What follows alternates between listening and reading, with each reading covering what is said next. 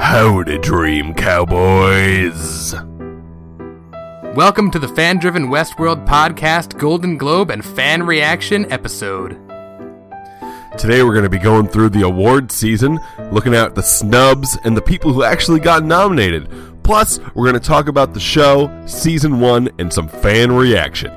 I'm James. And I'm Ryan. And this is the Westworld podcast.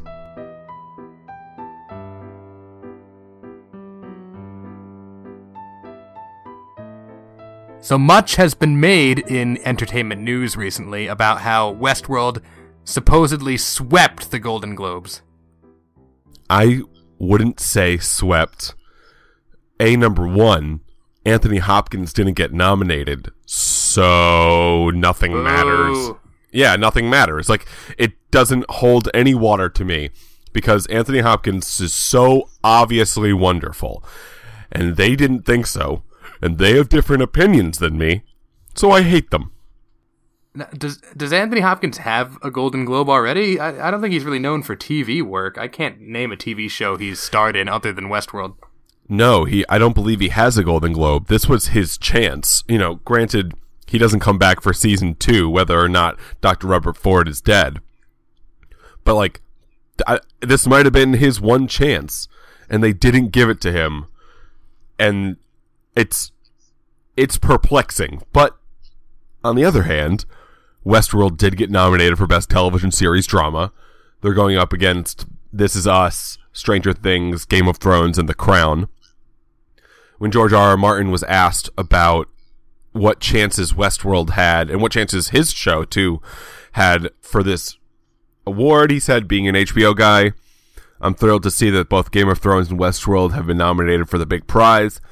The Westworld is going to have some tough competition. In fact, I would figure Westworld to be the favorite.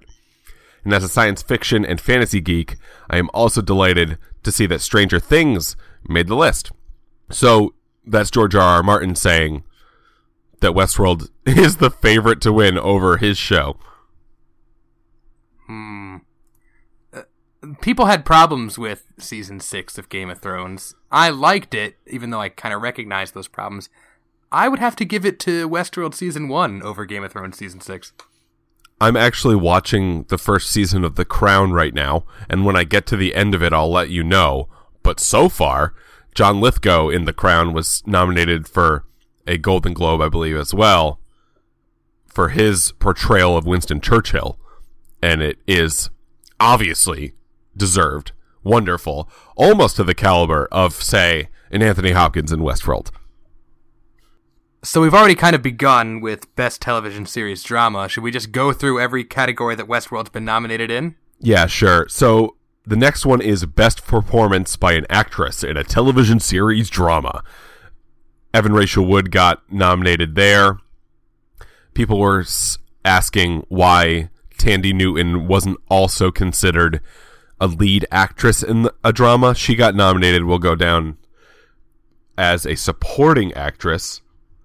Or actually, it's really not a supporting actress. The Golden Globes are odd. They don't have supporting actress pieces. They give it to Best Performance by an Actress in a Limited Series or Motion Picture Made for Television. And they gave that to Thandie Newton, and then they gave Best Performance by an Actress in a Television Series to Evan Rachel Wood. While those two things sound super similar, apparently they're not. They both got nominated. But the fact that they're nominated in separate categories was perplexing to some people, because to people who watched Westworld, it was sort of obvious that both of them are lead actresses in the show. If you want to call who the leads are in the show, it would be Thandie Newton, Evan Rachel Wood, Anthony Hopkins, and Bernard Lowe, aka Jeffrey Wright, in my mind. Yeah, I wouldn't be surprised to find out that Thandie Newton had more screen time than Evan Rachel Wood. She probably did. I mean, that was one of the main storylines every week. We almost never skipped the Maeve storyline. Then you add on top of that, I'll read Best Performance by an Actor in a Television Series. This is where Anthony Hopkins should have been.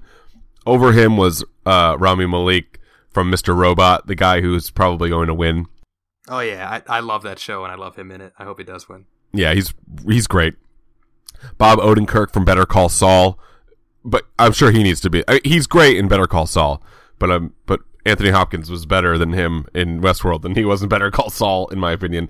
Matthew Rhys for The Americans, Liev Schreiber for Ray Donovan, and Billy Bob Thornton for Goliath. I believe that's a Amazon show that I haven't watched. Yeah, I'm just now learning about it. Yeah. So going back to best performance by an actress in a television series, I like Evan Rachel Wood for this one. I think she probably wins easily. Her only real competition in my eyes is Winona Ryder, who was excellent in Stranger Things.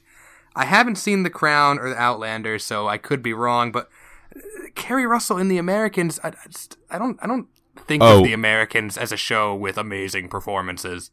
Actually, oddly enough, The Americans is so good. It's one of those shows that's vastly underrated by some and vastly overrated by others. But it is wonderful, and what carries that show are the two lead actor/actresses' performances.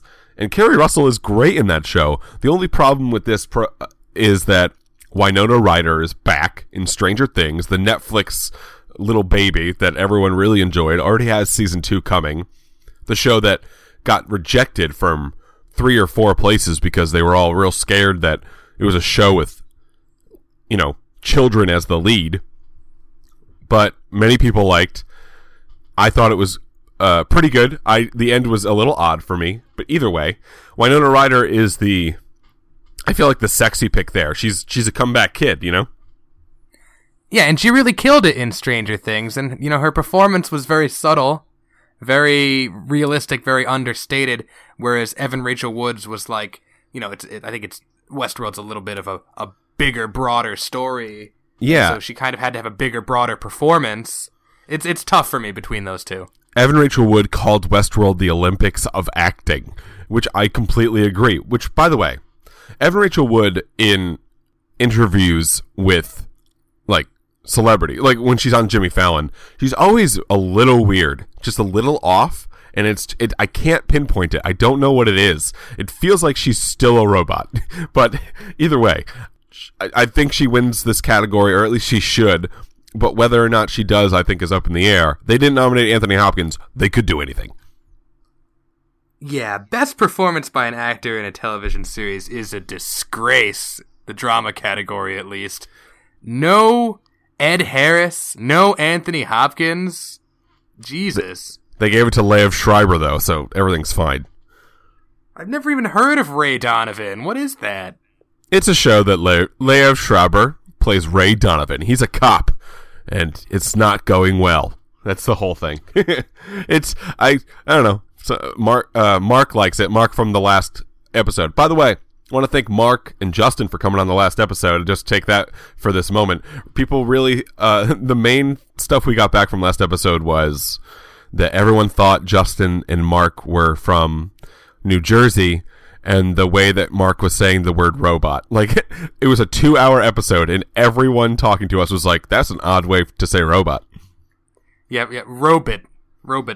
He's also got, family in southern states, and so it might be an influence there. It was odd. We had listeners who were really, really listening because they were like, Mark has an accent. And I was like, he was born and raised in Jacksonville, Florida, and was a Marine and was in North Carolina for a very long time.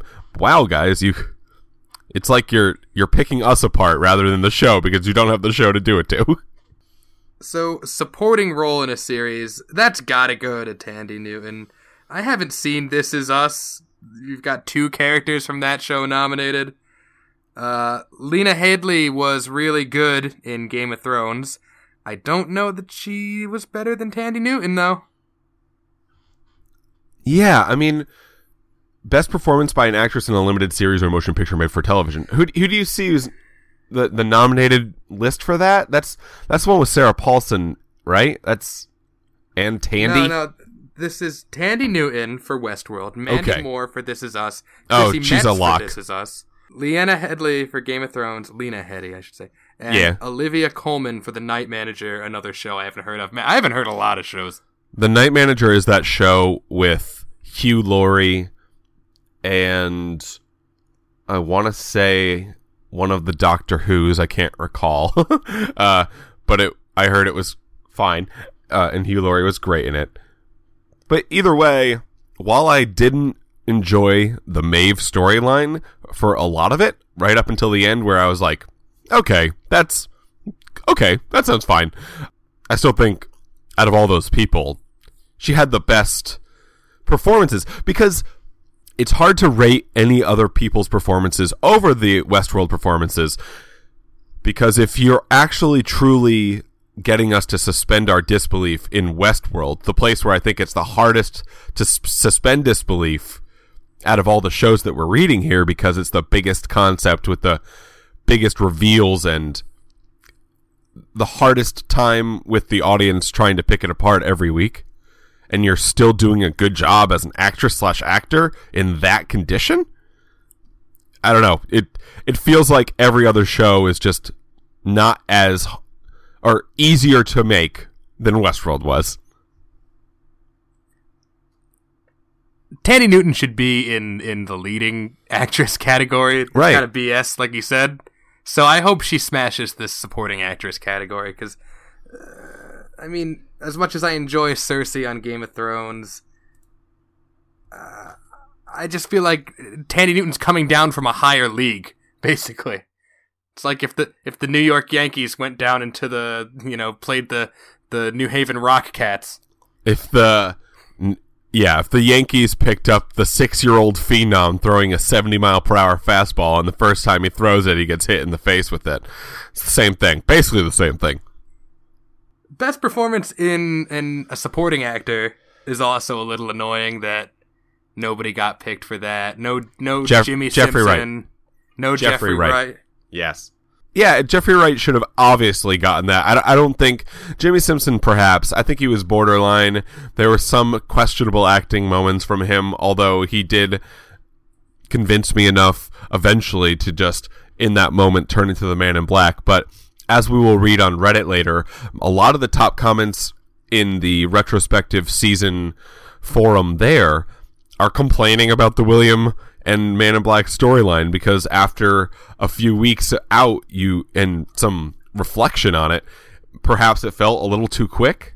A lot of people on the internet feel that. I'm going to read about it later, so I just ruined it. Another thing that annoys me, not just because, I do love Westworld, but I'm not necessarily gunning for Westworld to sweep every category, but I don't know how many people out there have watched American Crime Story. I don't think it was that popular. Just anecdotally, I don't know a lot of people who have seen it aside from me. I thought it was really like soap opera-y. Maybe that's too harsh, but I just don't... 2 nominations for American Crime Story?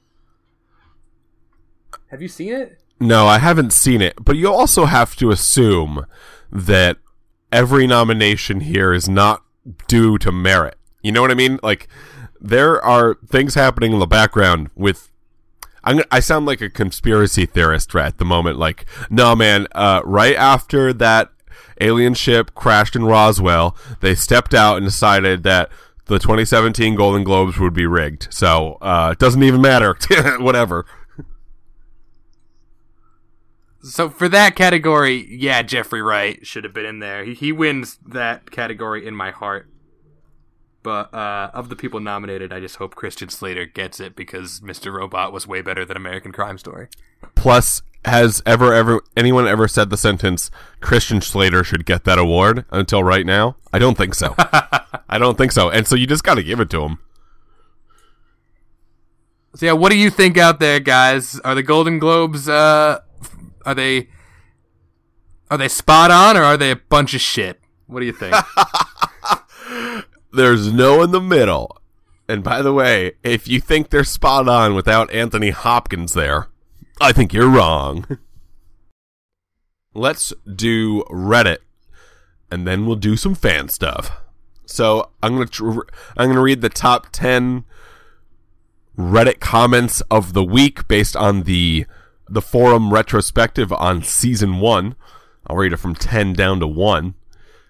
10th is: Well, the William and Dolores storyline broke my heart. Really wish Man in Black William could see that she was remembering and was becoming conscious. At least they're free now, though. That's from Simon620 on the Reddits. And yeah, it was a heartbreaking storyline. I think the Man in Black might have noticed. Obviously, when he was being dragged through the church, there was that moment where his face was like, eek, this is a little different. So I think he was noticing for sure that Dolores was kind of coming back to the old version of herself, but also he's seen her do this so many times, James. I mean, how would he know that this time was the one, you know? And it's sometimes a little tough in that moment to link Jimmy Simpson to Ed Harris. I think they kind of, because they forced it a little bit at the end, you know, that one scene where you're like, Jimmy Simpson looks like everything's going to be fine, and then they cut back and he's just murdered all of them and tied Logan up, and they all look kind of drunk after the evening. You're like, that seemed really easy. Why is Lars there all of a sudden helping? Like, it's just, it felt like it was a real easy thing to do.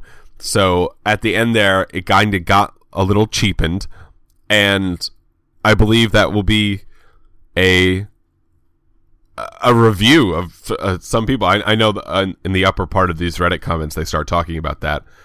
The 9th Reddit comment is, I feel fairly confident now that the park is on an island. Ooh, we're back on this conversation. I like this one. This is a fun one. Aside from all the parallels to Jurassic Park, since Crichton wrote that and Westworld. That's true. He also wrote ER. It makes logical sense. Isolated, hard to access, with lots of resources, easier to hide, and harder for anyone to take data out of the park.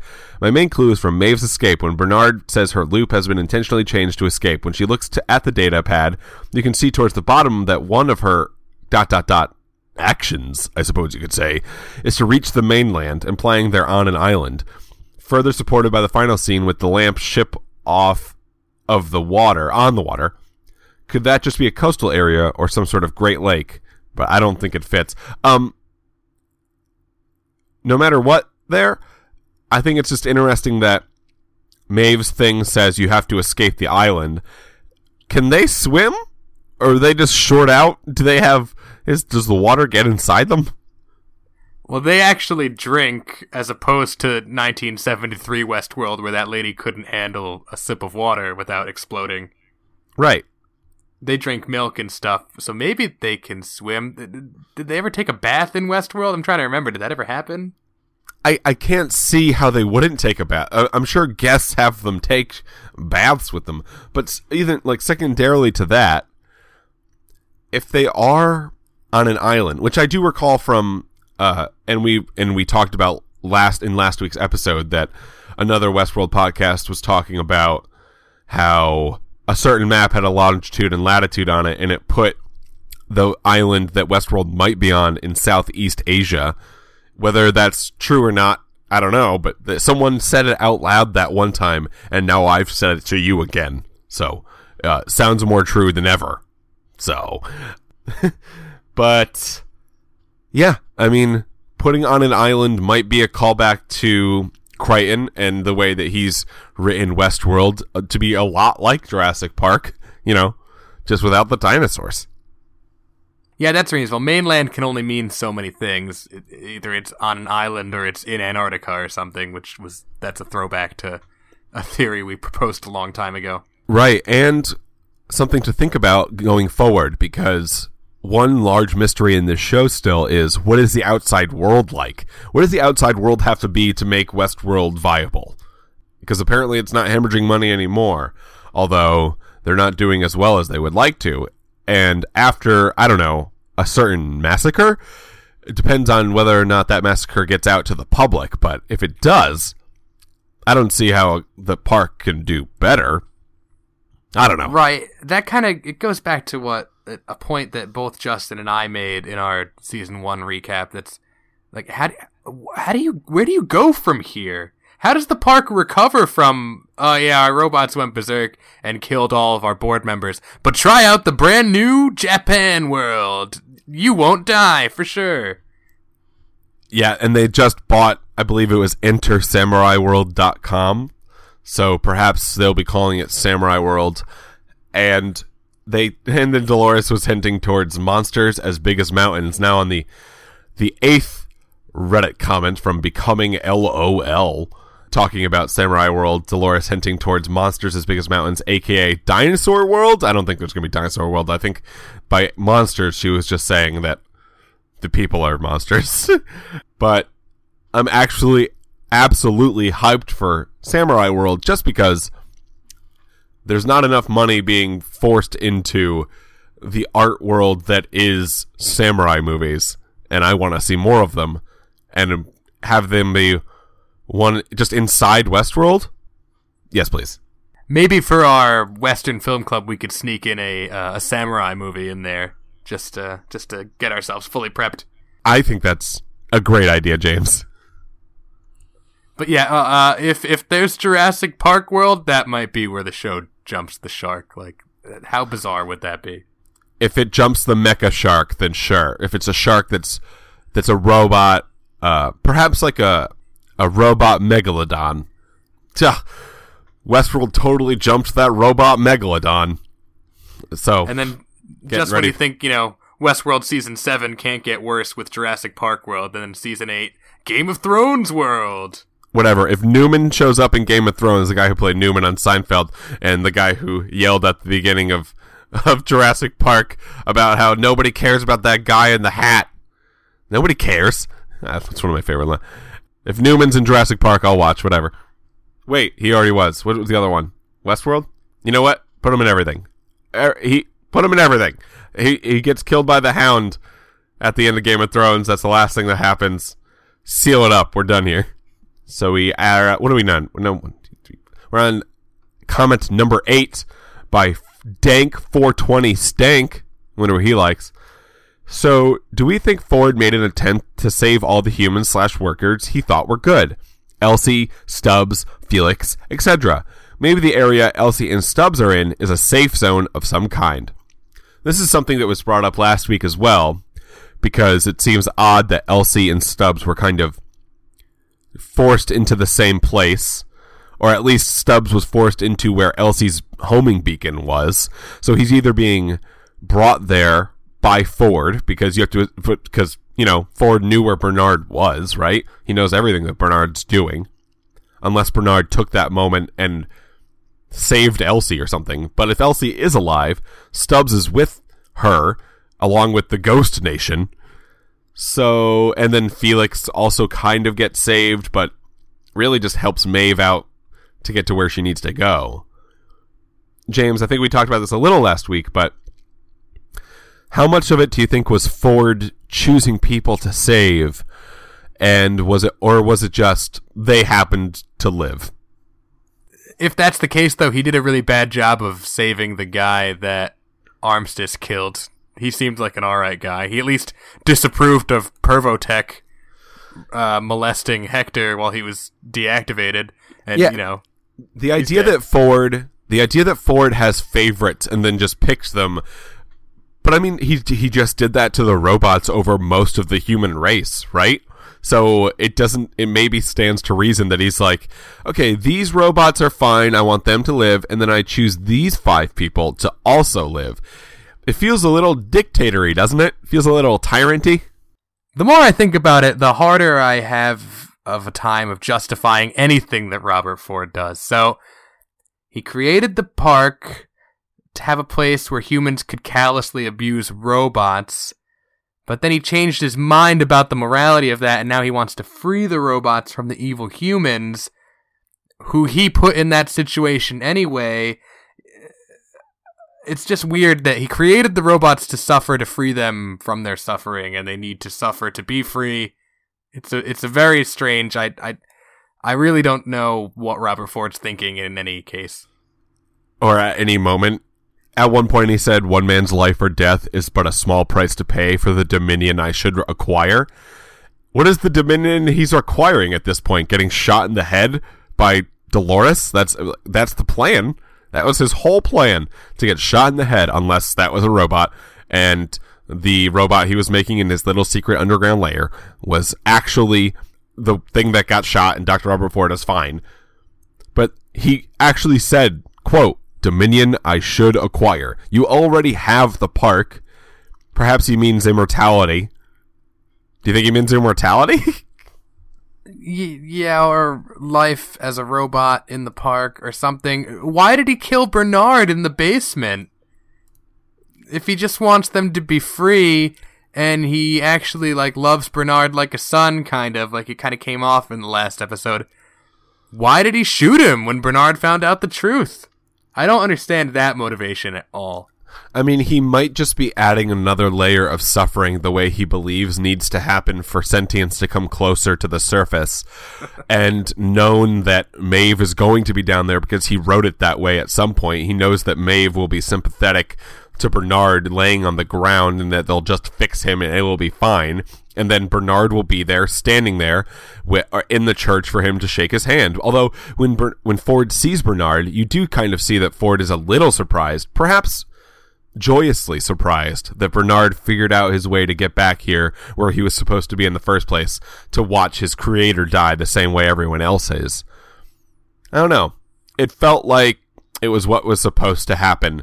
But that's the thing with all of Dr. Robert Ford's storyline. It kind of felt like all of that was supposed to happen, but I just don't know how much I believe he actually planned versus how much it kind of just fell into place. Yeah, you throw a dart and then you draw a target around it, and you're like, see, this is exactly what I planned the whole time. Calculated.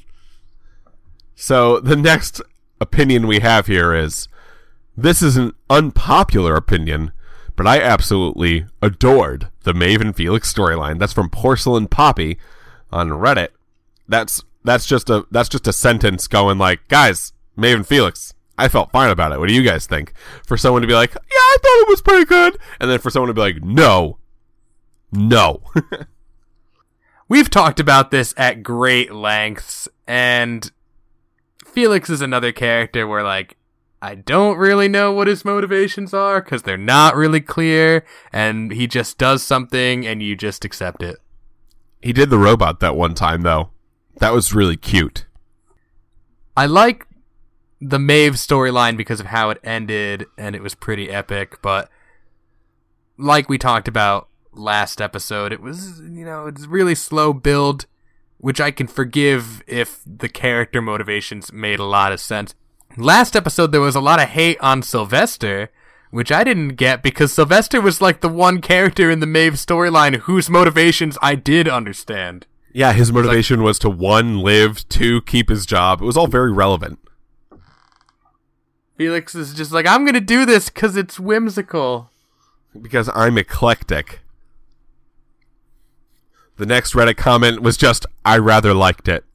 And then the next comment after that was, best season so far. Which, you can't argue with that, James. Yeah, but by that logic, it's also the worst season so far.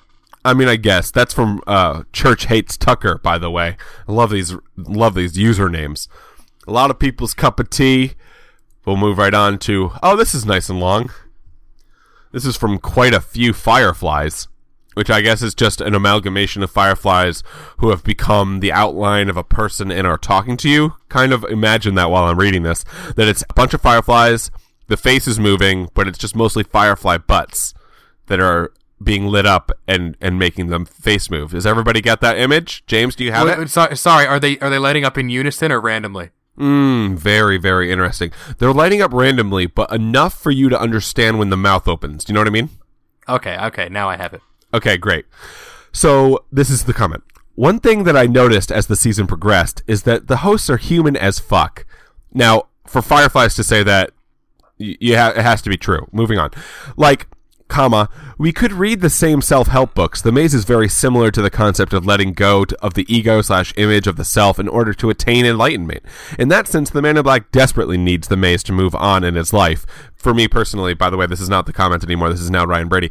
For me personally, it was a suicide mission, and we knew that from the moment that he smiled and we saw Ed Harris's face the moment he gets shot by Clementine Pennyfeather, best name, from the woods at the reception, which to me was my favorite moment of the season. And I continue. Even the traveling back to the cornerstone and letting it go in order to transcend it is very human. The hosts are just a little more simple / literal / tangible psychologically compared to humans, but they are very similar to the point that the only real difference seems to be the supposed autonomy that the humans possess. But of course, it is highly debatable whether or not humans are actually autonomous in a true sense. A lot of our decisions are silently made for us as well. So, is this show an exploration of humanity or AI? Is there really a difference between human nature and the nature of any real AI humans managed to create? Again, that's from quite a few Fireflies and was being told to you by a sentient Firefly amalgamation. James, do you believe in free will? I do personally. About the Man in Black story, I think he's looking for the maze originally on behalf of Dolores because he loves her, and then slowly the Dolores part of looking for the maze became less important to him, and he just became obsessed with the last mission, the last game of Westworld. Clearly he didn't care too much about Dolores by the end, because he's willing to beat the shit out of her.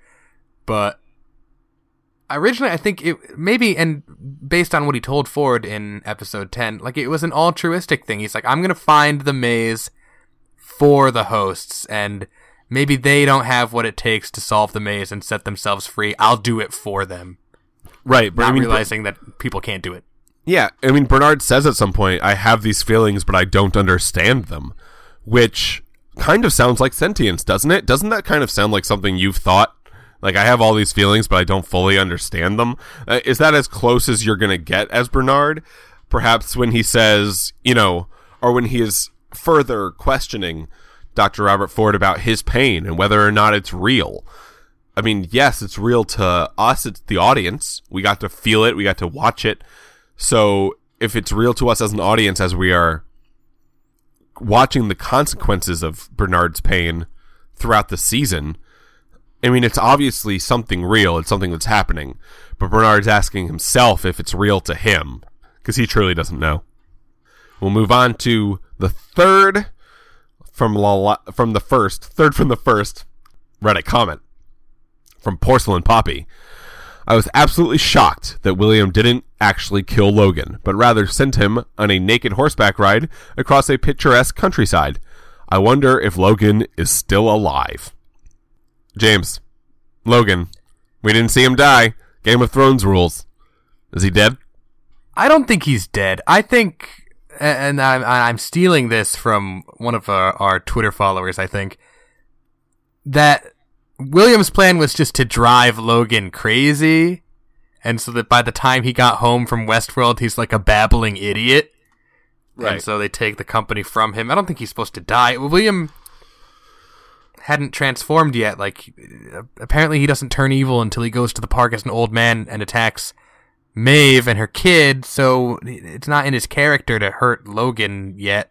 Maybe driving him crazy, you could argue, is just as bad. I don't know. I think he's alive. I think he's just alive and miserable somewhere. Mostly, and just really mad that Westworld didn't become his thing. If only he took the bull by the horns there.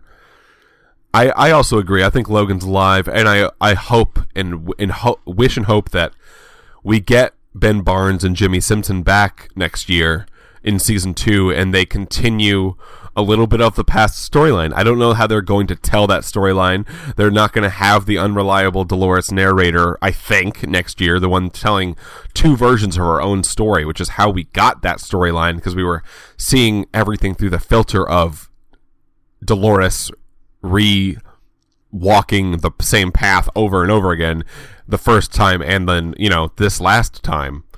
So, I don't know.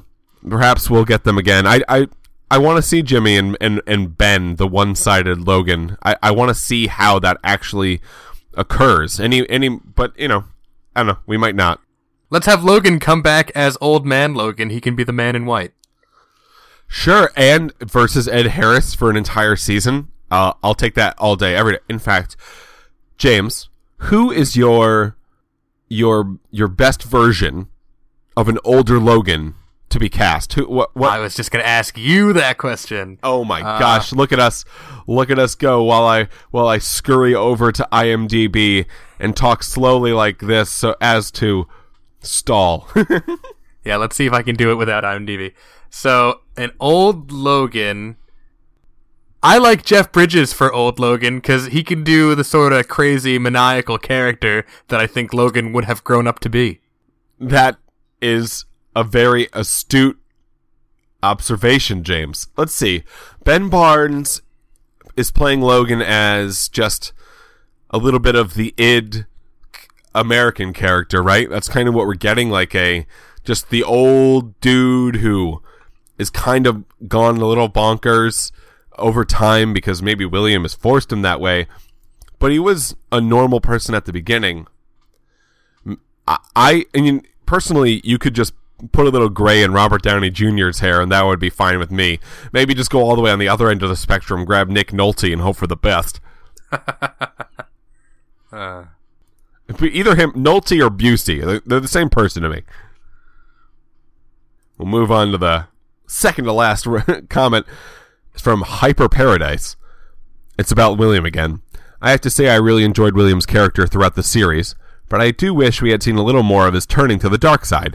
Somehow, I felt it both rushed and natural at the same time, but I'm very much looking forward to what happens with him in Season 2. Just gotta wait 2 years to find out. This person also hopes and wishes that Jimmy Simpson's William is back, not just Ed Harris's is back as well.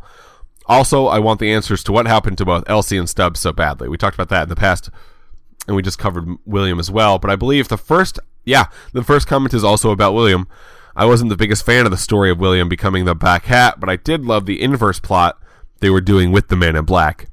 It was really great how you were introduced to this cool and collected character who got progressively less powerful and eventually turned out to be an old, bitter fool looking for meaning that just wasn't there.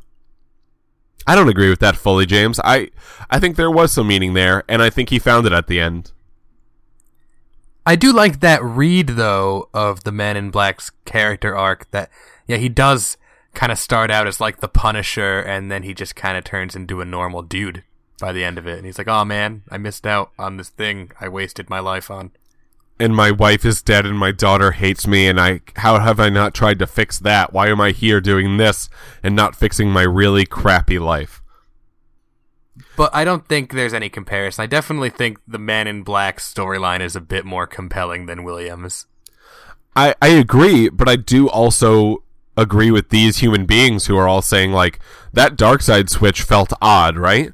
Because it's hard to say it felt forced, because it didn't. We got so much background on both of these guys, and then when it comes together at the end, you're like, oh, okay, yeah, that makes sense. As long as Logan's not the Man in Black, I'll stay with this show. But furthermore, like, I want the William and Man in Black thing to feel better. I want it to feel perfect because of how well it was set up a lot of the time. But for some reason, it doesn't feel perfect. Yeah, none of the storylines, I think, are truly perfect. I've got my problems, nitpicky little problems with all of them.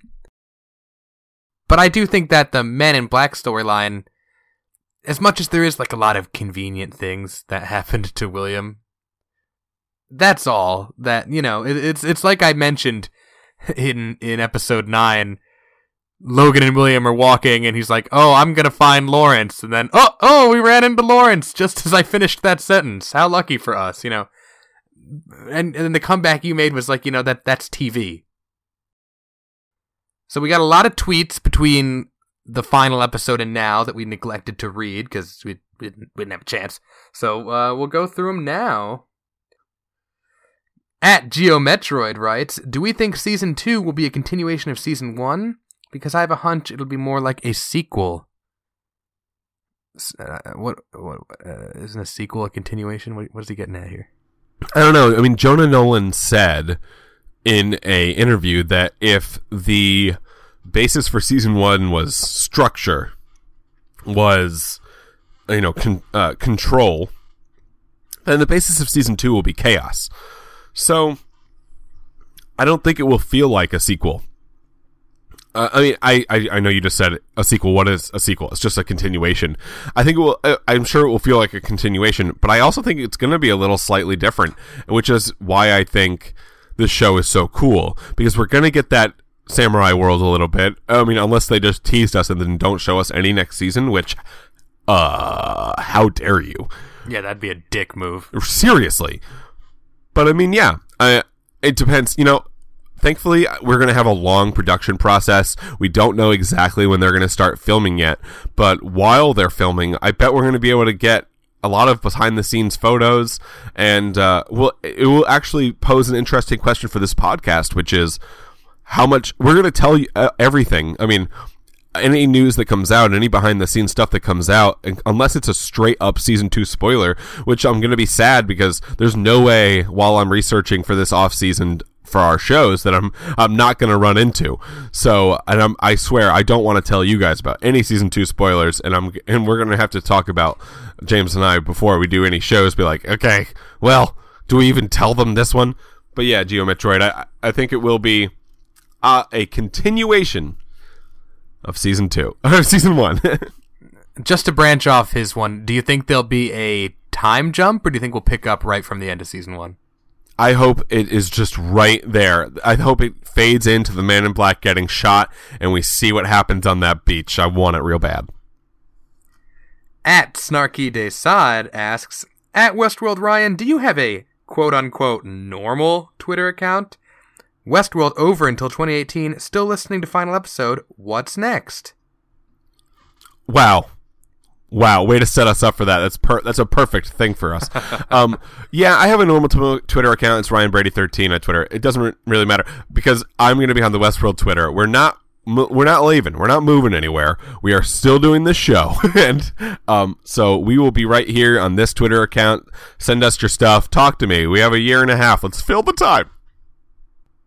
And what's next? I mean, we're doing shows about Westworld right now. We're going to be doing. For next week, next week we're taking off. I have to say that. We'll say that right now. We're taking off for Christmas break.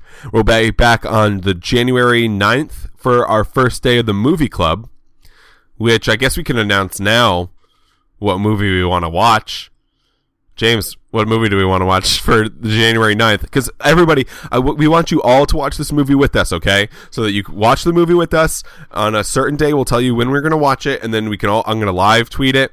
And then you can send in stuff about it, about how it's interesting or not interesting, or has to do with Westworld or doesn't. We do have to pick one, though, James. What do we want to watch? Well, you've got one in mind. I've got one in mind. Do you have a coin in front of you? I have a coin. We could just flip it. We'll do yours first. What do you want to watch? All right. I want to watch, when we were coming up with ideas for this Westworld movie club, movies that maybe inspired the writing of Westworld, or were perhaps inspired by the original 1973 Westworld, or were only tangentially related to the themes of Westworld. The first thing that came to mind was another piece of science fiction Western genre fusion, maybe the only other piece, actually. The 20-aughts something box office flop, Cowboys versus Aliens. I am actually excited about this because I have not watched it. I mean, it was directed by Jon Favreau, who, I mean, he's directed all the Iron Mans. He just signed up for the Lion King live action remake. He's doing Jungle Book 2 because he just did Jungle Book 1. It was helmed by Harrison Ford and Daniel Craig and Olivia Wilde, and it was written by Alex Kurtzman and Roberto Orci from Lost, right? They're from Lost, I think it is, yeah. I mean, this movie was just set up, and I believe a lot of the Cowboys and Aliens set is what the Westworld was shot on. It's all the same place. There are only like 3 Western sets in Los Angeles they use. So yeah, more details to come on that as time goes on. But yeah, I think that's a great starting point for us. I take it back. They weren't on Lost. They were on like Alias and Fringe, along with, the reason I know their names is because they're J.J. Abrams friends too. I'm excited. Jon Favreau also directed Elf, if I'm not mistaken, which I'm showing that to my students this week. So. You're not mistaken at all, and Elf is amazing. Bye, Mr. Narwhal. Bye, buddy. I love that movie. At Evil No J, Robert Ford's consciousness will be uploaded into the host that was being made. Yes, I think smart money is on that definitely being the case. I mean, I think that's the case if Anthony Hopkins wants to come back, and if not, then no. At A. Rodriguez, I don't think the humans get killed. Ford was a host. Teddy didn't kill the men in black. It's the new game to win over the board. It just looks real. What? What? The whole attack at the end of episode 10 is not a real slaughter of humans. It's just some eye-catching, oh wow, that was so brilliant. I thought Dr. Robert Ford got killed by a host. Instead it was just a setup, and that was just a host that looked like him. This is brilliant. There's no way we can fire this guy. Keep him on. If nobody in that audience dies, I will be severely disappointed. That is a way for them to get out of this proverbial corner that I think they've written themselves into. Like, oh, surprise! I'm not really dead. I'm not going to let the host kill you. Welcome to my real new storyline. The one where I stand here and get shot every Friday evening for your entertainment. At Jay Hagen, these violent delights have violent ends, my dude. Thanks, Justin. People really enjoyed Justin and Mark on the show last week, so maybe we'll have them on again in the future, maybe separately or together. It was fun sitting and talking with two people right in front of me, and interesting that James was just off on the other side of the earth while we were doing it. At Andy Griff, how much of a mindfuck would it be if the Game of Thrones or Walking Dead finale revealed that it was just one of the Westworld parks? I would just have a nervous breakdown, I think. I would walk outside into the cold, cold snow and just keep walking until I died. That is a long con. Alright, so we're gonna launch our 10-season zombie show, and then it'll turn out that it was all just a tie-in to this HBO show, which isn't gonna premiere for another 8 years. It will be the greatest con of all time. Or, not that. At Geometroid asks again, if they should come up with some Westworld novels or something, would you read them? Oh yeah, absolutely. I want to see some graphic novels, and there's a lot of room for content here. Yeah, I would read some of the, if they were canon, like if they definitely took place in the Westworld 2016 universe, and they informed some of the characters or some of the plot lines on the show, I would definitely read them. I want like a graphic novel that links the movie with the first 3 years at the park that Anthony Hopkins' Dr. Robert Ford was talking about, and with Yul Brynner in the background, and watching young Anthony Hopkins, like the CGI version of him, build Yul Brynner's gunslinger. Yes, please, I want that. At Arissa Cox writes, your Westworld podcast is dope.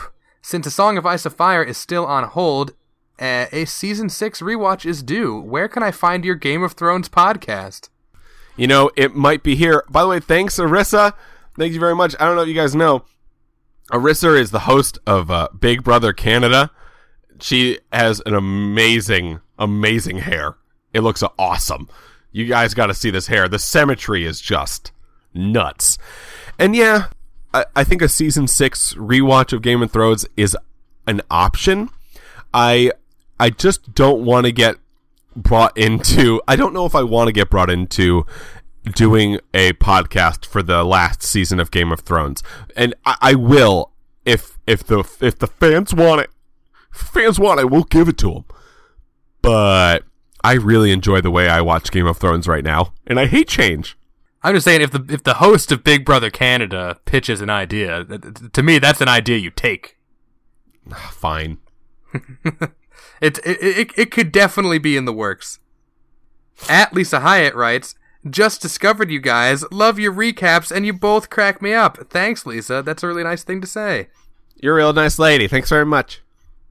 At Life Is Not For Sale, check out the UK show Humans. Could make a good show to discuss, similarly themed to Westworld with the hosts/synthetics. Yeah, guys, if you want us to watch like a pilot of a show that you think has some connection to Westworld, that is also a very viable thing for us to do. Again, we have a year and a half. We have some time. Perhaps Battlestar Galactica. I would love to do a whole series rewatch of make everybody watch Battlestar Galactica and see if they hate it. Oh, God. I like it. A lot of it. Some of it. Yeah, I was a fan at the time. I don't know if I can put myself through that again. I'll do it for the fans, though. Whatever you guys want. There's no way they're like, Battlestar Galactica or bust, idiots. Yeah, Vince Pennick. What the fuck is a robot? Yeah, that was the general consensus from last week's episode. Thanks, Mark, for saying the word robot weird and then distilling 2 hours down to one sentence about how you say the word robot weird. Yeah, sounds like we need to have a 2017 Robot special where we just talk about Robot. Yeah, iRobot. When someone on Westworld Ryan says that James Marsden is a huge movie star, writes Andy Sachs, and then she has a gif of someone making like an ugh face. I literally see him as the Westworld version of Cyclops, but he's still a far better actor than I am. I mean, I think I responded to that like, he is Cyclops. He was in X-Men. That's one of the biggest movie franchises in the world. He's a movie star. And then Andy was like, sure, fine, whatever. At Cherbil 2010, if you do a podcast on the Young Pope, make sure to tell us how to find you on Twitter. Well, you've already found us on Twitter. Yeah, we're not going to move. We're going to be here at the Westworld podcast. I know it's going to be very odd for you to see two shows' names, the Young Pope next to Westworld, and then just come back to reality where everything is fine. We all have to realize that this is going to be gone for a year and a half, and I'm not making a new Twitter. We got all the followers, all of our friends are already here. We're not going to leave you.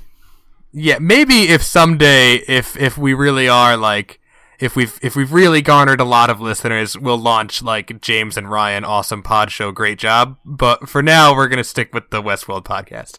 Right. Oh, maybe the Young Pope becomes the biggest thing of all time. You know what I mean? Maybe the Westworld podcast gets left behind for the Young Pope podcast. Did you see Very Lovely LJ said, "Where do I begin?" and then didn't write more things? Yeah, Lauren, she couldn't even begin. Yeah, she didn't begin at all. You just said, "Where do I begin?" and then didn't write things, Lauren. Come on, write us some stuff. We want to talk about what you think. At Christian Lonzing seems to assume that consciousness requires free will, while I'm not even sure that we humans have it. I like your slow that always is at the end of something. You're like, that's true. Let's move on. I sure hope humans have free will. Otherwise, you know, all those shitty things I didn't even have a choice to make that mistake, you know? I was always destined to do it. I don't care if I have free will. Pudding is still dope, you know what I mean? Pudding being dope still happens whether I have free will or not, so I don't care. He also writes, I think the board is after immortality. Yeah, man, I do too. I think they're trying to upload some consciousness, dog. And then he ends these tweets with, calling survival instinct narcissistic, isn't that a bit outlandish? Can you just read exactly what I wrote back? Because I'm not going to say it better than that. Is he referencing something that you or someone else said on the roundtable discussion? Is that what this is about? Yeah. So you wrote back, I would argue the act of survival is as selfish as you could ever be. I would also argue against any negative connotation. Right. I didn't believe I was going to be able to say it better than that. And that's exactly how I feel. I'm not exactly certain about the context of that, but it depends on what you're going to classify as survival. I would say that if this is about Maeve, she was already kind of surviving in the park. This isn't so much self-preservation escaping the park as it seemed like self-aggrandizing, that she thinks she's going to be like a god amongst humans in the real world or something. Yeah, but then at the end, she literally makes the decision not to do that. She makes the decision not to be selfish and to go back into the park, we think, to perhaps save her daughter. Or I really liked Mark's little quip about how maybe she's going in to kill her daughter and delete that one last part of her. I don't think that's true, but it is a very interesting concept. All right, let's move on to some fan mail we got at our email, thewestworldpodcast@gmail.com. First one comes from Marlene M. It's a frequent writer to the show. Hey guys, just 3 things. 1. I believe Logan did not die in the park. I see him as being spoiled and reckless in the real world, behavior which his father is most likely not too happy with. So, even if he went back home telling his father how insane William was acting, his father would not believe him. He essentially would be the boy who cried wolf, which is very much in line with what I think will happen with Logan also. I just hope we get to see that 30 years ago again, you know? I don't see a version of this where we don't. That would be weird, right? Yeah, it seems like you don't like giant plot points happening entirely off screen, huh? No, I don't like just glossing over things that are important, oddly enough. Number 2, if other parks do exist and are in operation, how come everyone's focus seems to be on Westworld and Westworld alone? Maybe what we saw with the Samurai World logo and that samurai is simply a drawing board for a park to come? Either that, or this is where the hosts learn those badass martial arts skills. JK, just kidding. We haven't gotten there yet. It's a part of the story that comes later. Yeah, but narratively, maybe we haven't heard a lot about Samurai World. Like she said, it hasn't launched yet, or maybe that's a whole other division. Maybe from the top levels, the administration and the techs kind of branch off into separate areas, and so we're not actually dealing with any of the Samurai World staff. Like, you know, Bernard, for instance, doesn't have any jurisdiction in Samurai World. There's a whole other head of behavioral in Samurai World, you know. There's a whole other... Lee Sizemore has a counterpart in Samurai World, someone else who's the head writer, you know? Right, it's a completely separate rotation. 3, can Jurassic World and Westworld collide at some point? Please. Yeah, we talked about this before. If it happens, I'll be happy for you, Marlene, but good God, that would be strange. I hate worlds colliding. I don't want it. This is what it's like. Do you hate that song? Sure, yeah, sure. When worlds collide, you know? I mean, I didn't hate it before right now, but now I do.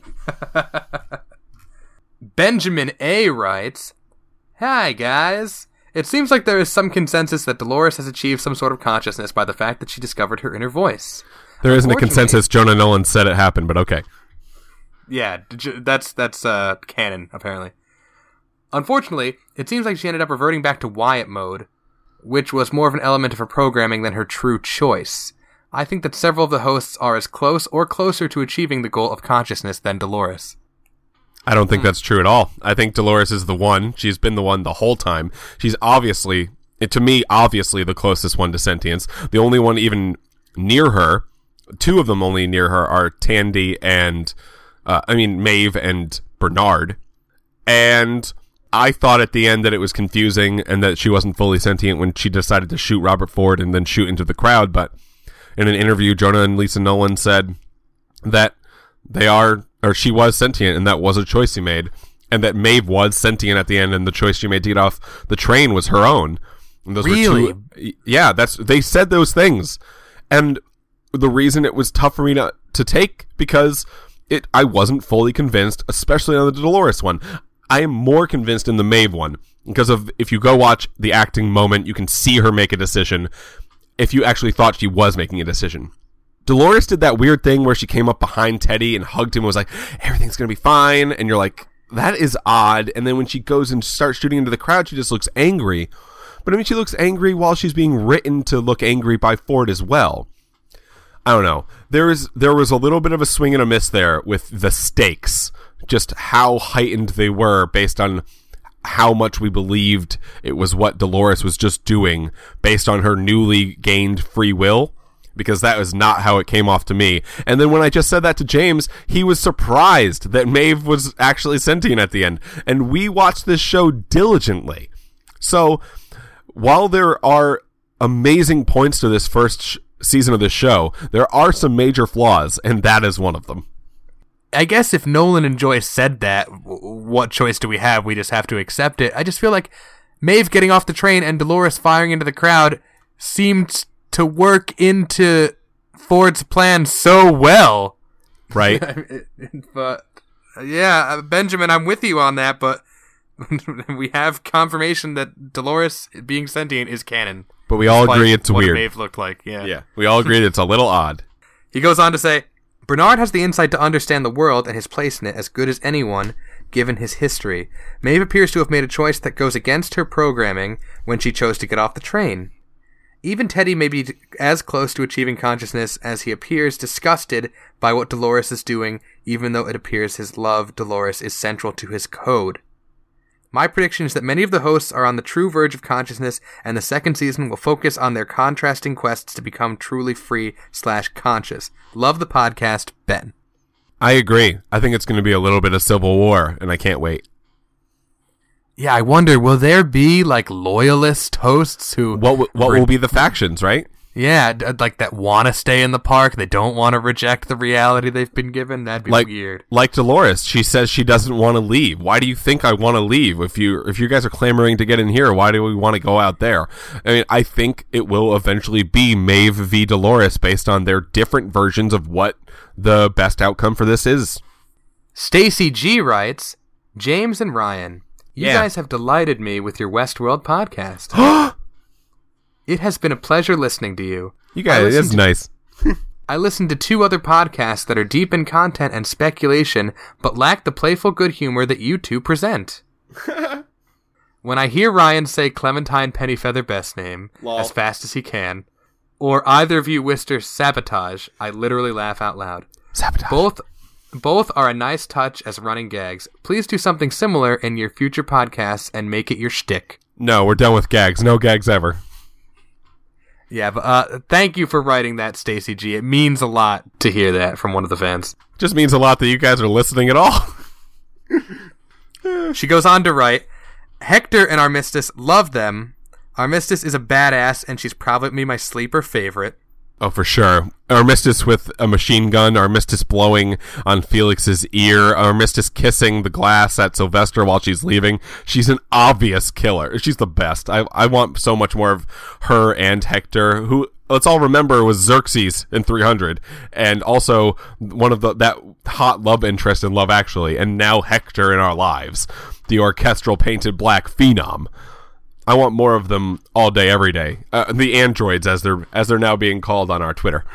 Felix, I have no idea what motivates him or why he did/allowed/assisted all of Maeve's actions. I think this is to be continued, and I predict Maeve and whoever she surrounds herself with will need him. He is the new Dr. Crusher. Okay. I mean, I agree that I have no idea what Felix... Maybe he just is in love with Maeve, and he's like, I'll do whatever you want, boss. Maybe I have a shot here. He's just a nice guy. Felix equals Beverly Crusher. I forgot Dr. Crusher's name was Beverly. Wonderful. I think Felix just goes home and puts on a fedora, and he's like, I'm a nice guy. I'm the nicest guy, and also my pet robot bird is still not working, and that's a real bummer. Dolores, ultimately, I think she's going to be the bad guy with a major axe to grind. She'll turn into a twisted sociopath of a human due to 30-plus years of trauma. How could she not? I think the point of this show is that there is no bad guy or good guy, and I think that both Dolores and Maeve, by the end of this, will feel like one or the other at some point. William, a.k.a. the Man in Black, hard telling what he will do now. Careful what you ask for, Billy, you may just get it. Seriously, how can anyone predict the direction of a guy who has preferred the make-believe setting of Westworld over real life? Yeah, that gets to what we were saying. We don't have to predict it. We know exactly what happens to him. We saw it. He's Ed Harris. We know what happened. He just told us what happened. No, she's saying what's going to happen from the getting shot in the arm point. Oh, okay. If he wants to die. If he doesn't die, he'll be sad. And if he does die, although at this point Ed Harris has been like, yeah, I'll be in season 2, and Jonah Lowen's been like, hey, can you shut up? And Ed Harris has been like, why? I told everybody. So he's going to be in season 2. We don't know for how long or what it's going to be, but yeah, who knows what will happen from here. I'm just excited to see, because that was my favorite part when he got shot. So, and if he doesn't die, which is what he wants, he's going to still be on that weird suicide mission. More power to him. Stacy's next theory is amazing, and I don't think either of us ever considered this. Okay. Maeve, was she really the host that Charlotte was trying to get out of the park with the intellectual property? I totally believe her first act of self-interest was getting off the train.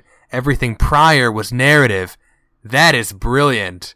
So maybe she was Charlotte's backup host to sneak out of the park, but in the end, her sentience led her to screw up Charlotte's plan. Yeah, that would be interesting, because we haven't seen what happened to Peter Abernathy, number 1, played by Louis Hertham, who was supposed to be getting put on a train by Lee Sizemore. We don't exactly know what happened there. He was supposed to be going out of the park with a bunch of that knowledge in his brain. And for Maeve to be a backup would be very interesting, and that's allowed to be open for fodder at the moment, because we do not know how much say Dr. Robert Ford had in the writing of Maeve leaving, but I mean, it was kind of inferred that he had a lot of say, right? Right. I wonder, was that maybe because she's kind of entrusting Lee Sizemore, who is kind of a doofus? So maybe her plan with him and with Peter Abernathy, that was just a decoy to distract from her real plan, which was to use Maeve. Possible. Really, it might be possible. Lee Sizemore, I think he's going to slither off and carve out a cesspool of debauchery in Sector 69 with the non-sentient hosts and pray like hell the chaos doesn't find him. That'd be funny. I'd watch that. That would be funny, although I think the chaos will. Ford, he could be truly dead, or that was a host copy of him giving the speech. Either is plausible. Stubbs and Elsie, I'm holding out hope they're together and okay. Hell, maybe a very living Ford deemed them the only decent humans worth saving, and he's got them in a high-tech bunker full of monitors, and they're sipping on margaritas watching the craziness unfold. We also kind of hinted at that earlier this podcast, huh? Yeah, although I think we said it was Sans Margaritas. And then our final email of the night comes from Mary F. Hi, I was wondering if you're going to watch and review the sequel Future World before the next season. Love the podcast. Keep up the good work. Marie from Sheffield, UK. Thanks, Marie, and definitely, I mean, we have some time. Whatever you want us to do, Marie, we are here for you, and right, only I was you. just gonna say, we've got 2 years now, so I think eventually, we're gonna do our Western Film Club, but I think we're definitely gonna find time for Future World, and then there was also a very short-lived TV spin-off, Beyond Westworld. I think there's only 5 episodes or something. It wasn't popular. We can check that out too if we can find it. Yeah, I'm sure we'll be able to watch that and then make a podcast episode that 300 people listen to about that one. That will be a lot of fun. Before we get out and before we listen to this trailer that's coming up, Ash Rodriguez said last episode you guys read my tweet, but you didn't say my name. Otherwise, you said my name, but not my tweet, and he was #devastated. Here it is, dude. we got him this time. We got one of his earlier tweets. We got you, bro. Sorry, Ash. And then Ryan messed up your tweet this episode. So, I mean, I guess don't even like me, right? I'd say I haven't seen the Young Pope trailer, so let me pull that up. Your Holiness, your sins. I don't have any sins to confess. My only sin is that my conscience does not accuse me of anything. Starting today, you have to lead the church. 1 billion people. 1/5 of the world's population. Do you understand what I'm saying? I really have to tell you, Sister Mary, this Pope is strange. I don't care about your opinions if I'm up for the task. I don't care if you think I'm weak or a scoundrel. Everyone is afraid of you. It's not exactly true, but it will be. People are saying that Sister Mary is the real Pope, not you. In America, we call it gossip. I know how to get him to resign. You won't be able to manage him. The young are always more extreme than the old. Who is betraying me? Tell me right now, or you'll see the ruin of the church. You'll be a terrible Pope, the most dangerous in modern times. I'm ready to wage a war without end against you.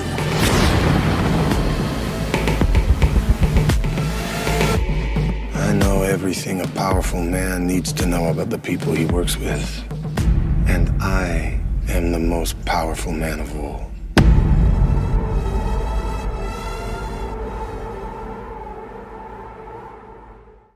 Okay. God damn, not what I expected from the Young Pope at all. I hadn't seen the trailer until this point, and from the premise that you pitched to me, I thought it was going to be a screwball comedy. Nope. It kind of feels like Jude Law is back in the days where popes were paid for. He's American, obviously. That old guy who I kind of recognize, who is he? He's from 6 Feet Under. He's George from 6 Feet Under. James Cromwell, who I hadn't. Yeah, I love him. He was from The Green Mile too, and he was also he was Dr. Alfred Lanning in iRobot. Yeah, another role I love him in. And then the cool thing about that, I think, was Jude Law. I think Jude Law looks really neat. Diane Keaton is like, I don't. It's odd for me with Diane Keaton because I see her, I'm like, that's Diane Keaton. Yeah, wow, I'm really excited for that. I love Catholic Church stuff. Like, I'm a Jew, but I've always been more interested in like movies about Catholics and stuff. I love the movie Doubt. If you've seen that, that's a terrific movie. That's so good. All about Catholicism. It felt like that one line where he was like, "Everyone's scared of you," and then he was like, "Yeah, well, they're not really, not everyone, but they will be." Like, what are you gonna do, dude? How much power does the Pope have? I bet is a question that show should answer. Yeah, that looks amazing. I love the idea of badass cigarette smoking, like limo riding Pope doesn't give a fuck. He wears sunglasses because he's cool. I expected something completely different from what we got in that trailer, but I liked it. That's better than the image I had in my head, which was basically like, Will Ferrell is the Pope. What wacky shit will he get up to? Like, I'd watch that one too. And when does this premiere? January 15th. So soon, real soon. January 15th, which is a Sunday, right? It's the Sunday at 9 p.m. slot. Oh, that's our slot. It is. That's why I feel really confident about this. Or at least confident about watching it. Yeah, so we will be doing a Young Pope recap and review, and, you'll find it here. Keep it simple. There's no other link you have to follow. Right. We're going to watch at least the pilot. If it's bad, I don't think we won't keep watching it. But I mean, it's an HBO show in the 9 p.m. slot on a Sunday, which has historically been pretty good. But, hey, James, without the show, we did an hour and 15-minute long podcast. Let's pat ourselves on the back. Yeah, we could probably just, record an hour of anything at this point. I know. Next week, we're only going to talk about how Chuck E. Cheese is coming back. Join us next week for our recap and review of the new Burger King value menu. Yeah, I'm going to buy every one of them, eat them all, throw up over the next 5 to 7 days, not go to work at all, and then probably die. Yeah, have it your way. No. All right, so thanks for listening, everybody. If you're just listening, that means a lot to us. If you want to go the extra mile, you can follow us on Twitter at WestworldRyan, or you can follow us on SoundCloud, or you could leave us a nice review on iTunes, which helps other people find us. Absolutely. And for next week, everybody watch Cowboys and Aliens. I think I'm going to watch it on... For January 9th, yeah? Yeah, for January 9th, right. I'm going to watch it after the new year, so I will tweet when I'm going to watch it. We'll live tweet and watch it together. It'll be a fun time. I'm James. And I'm Ryan. And this is the Westworld Podcast.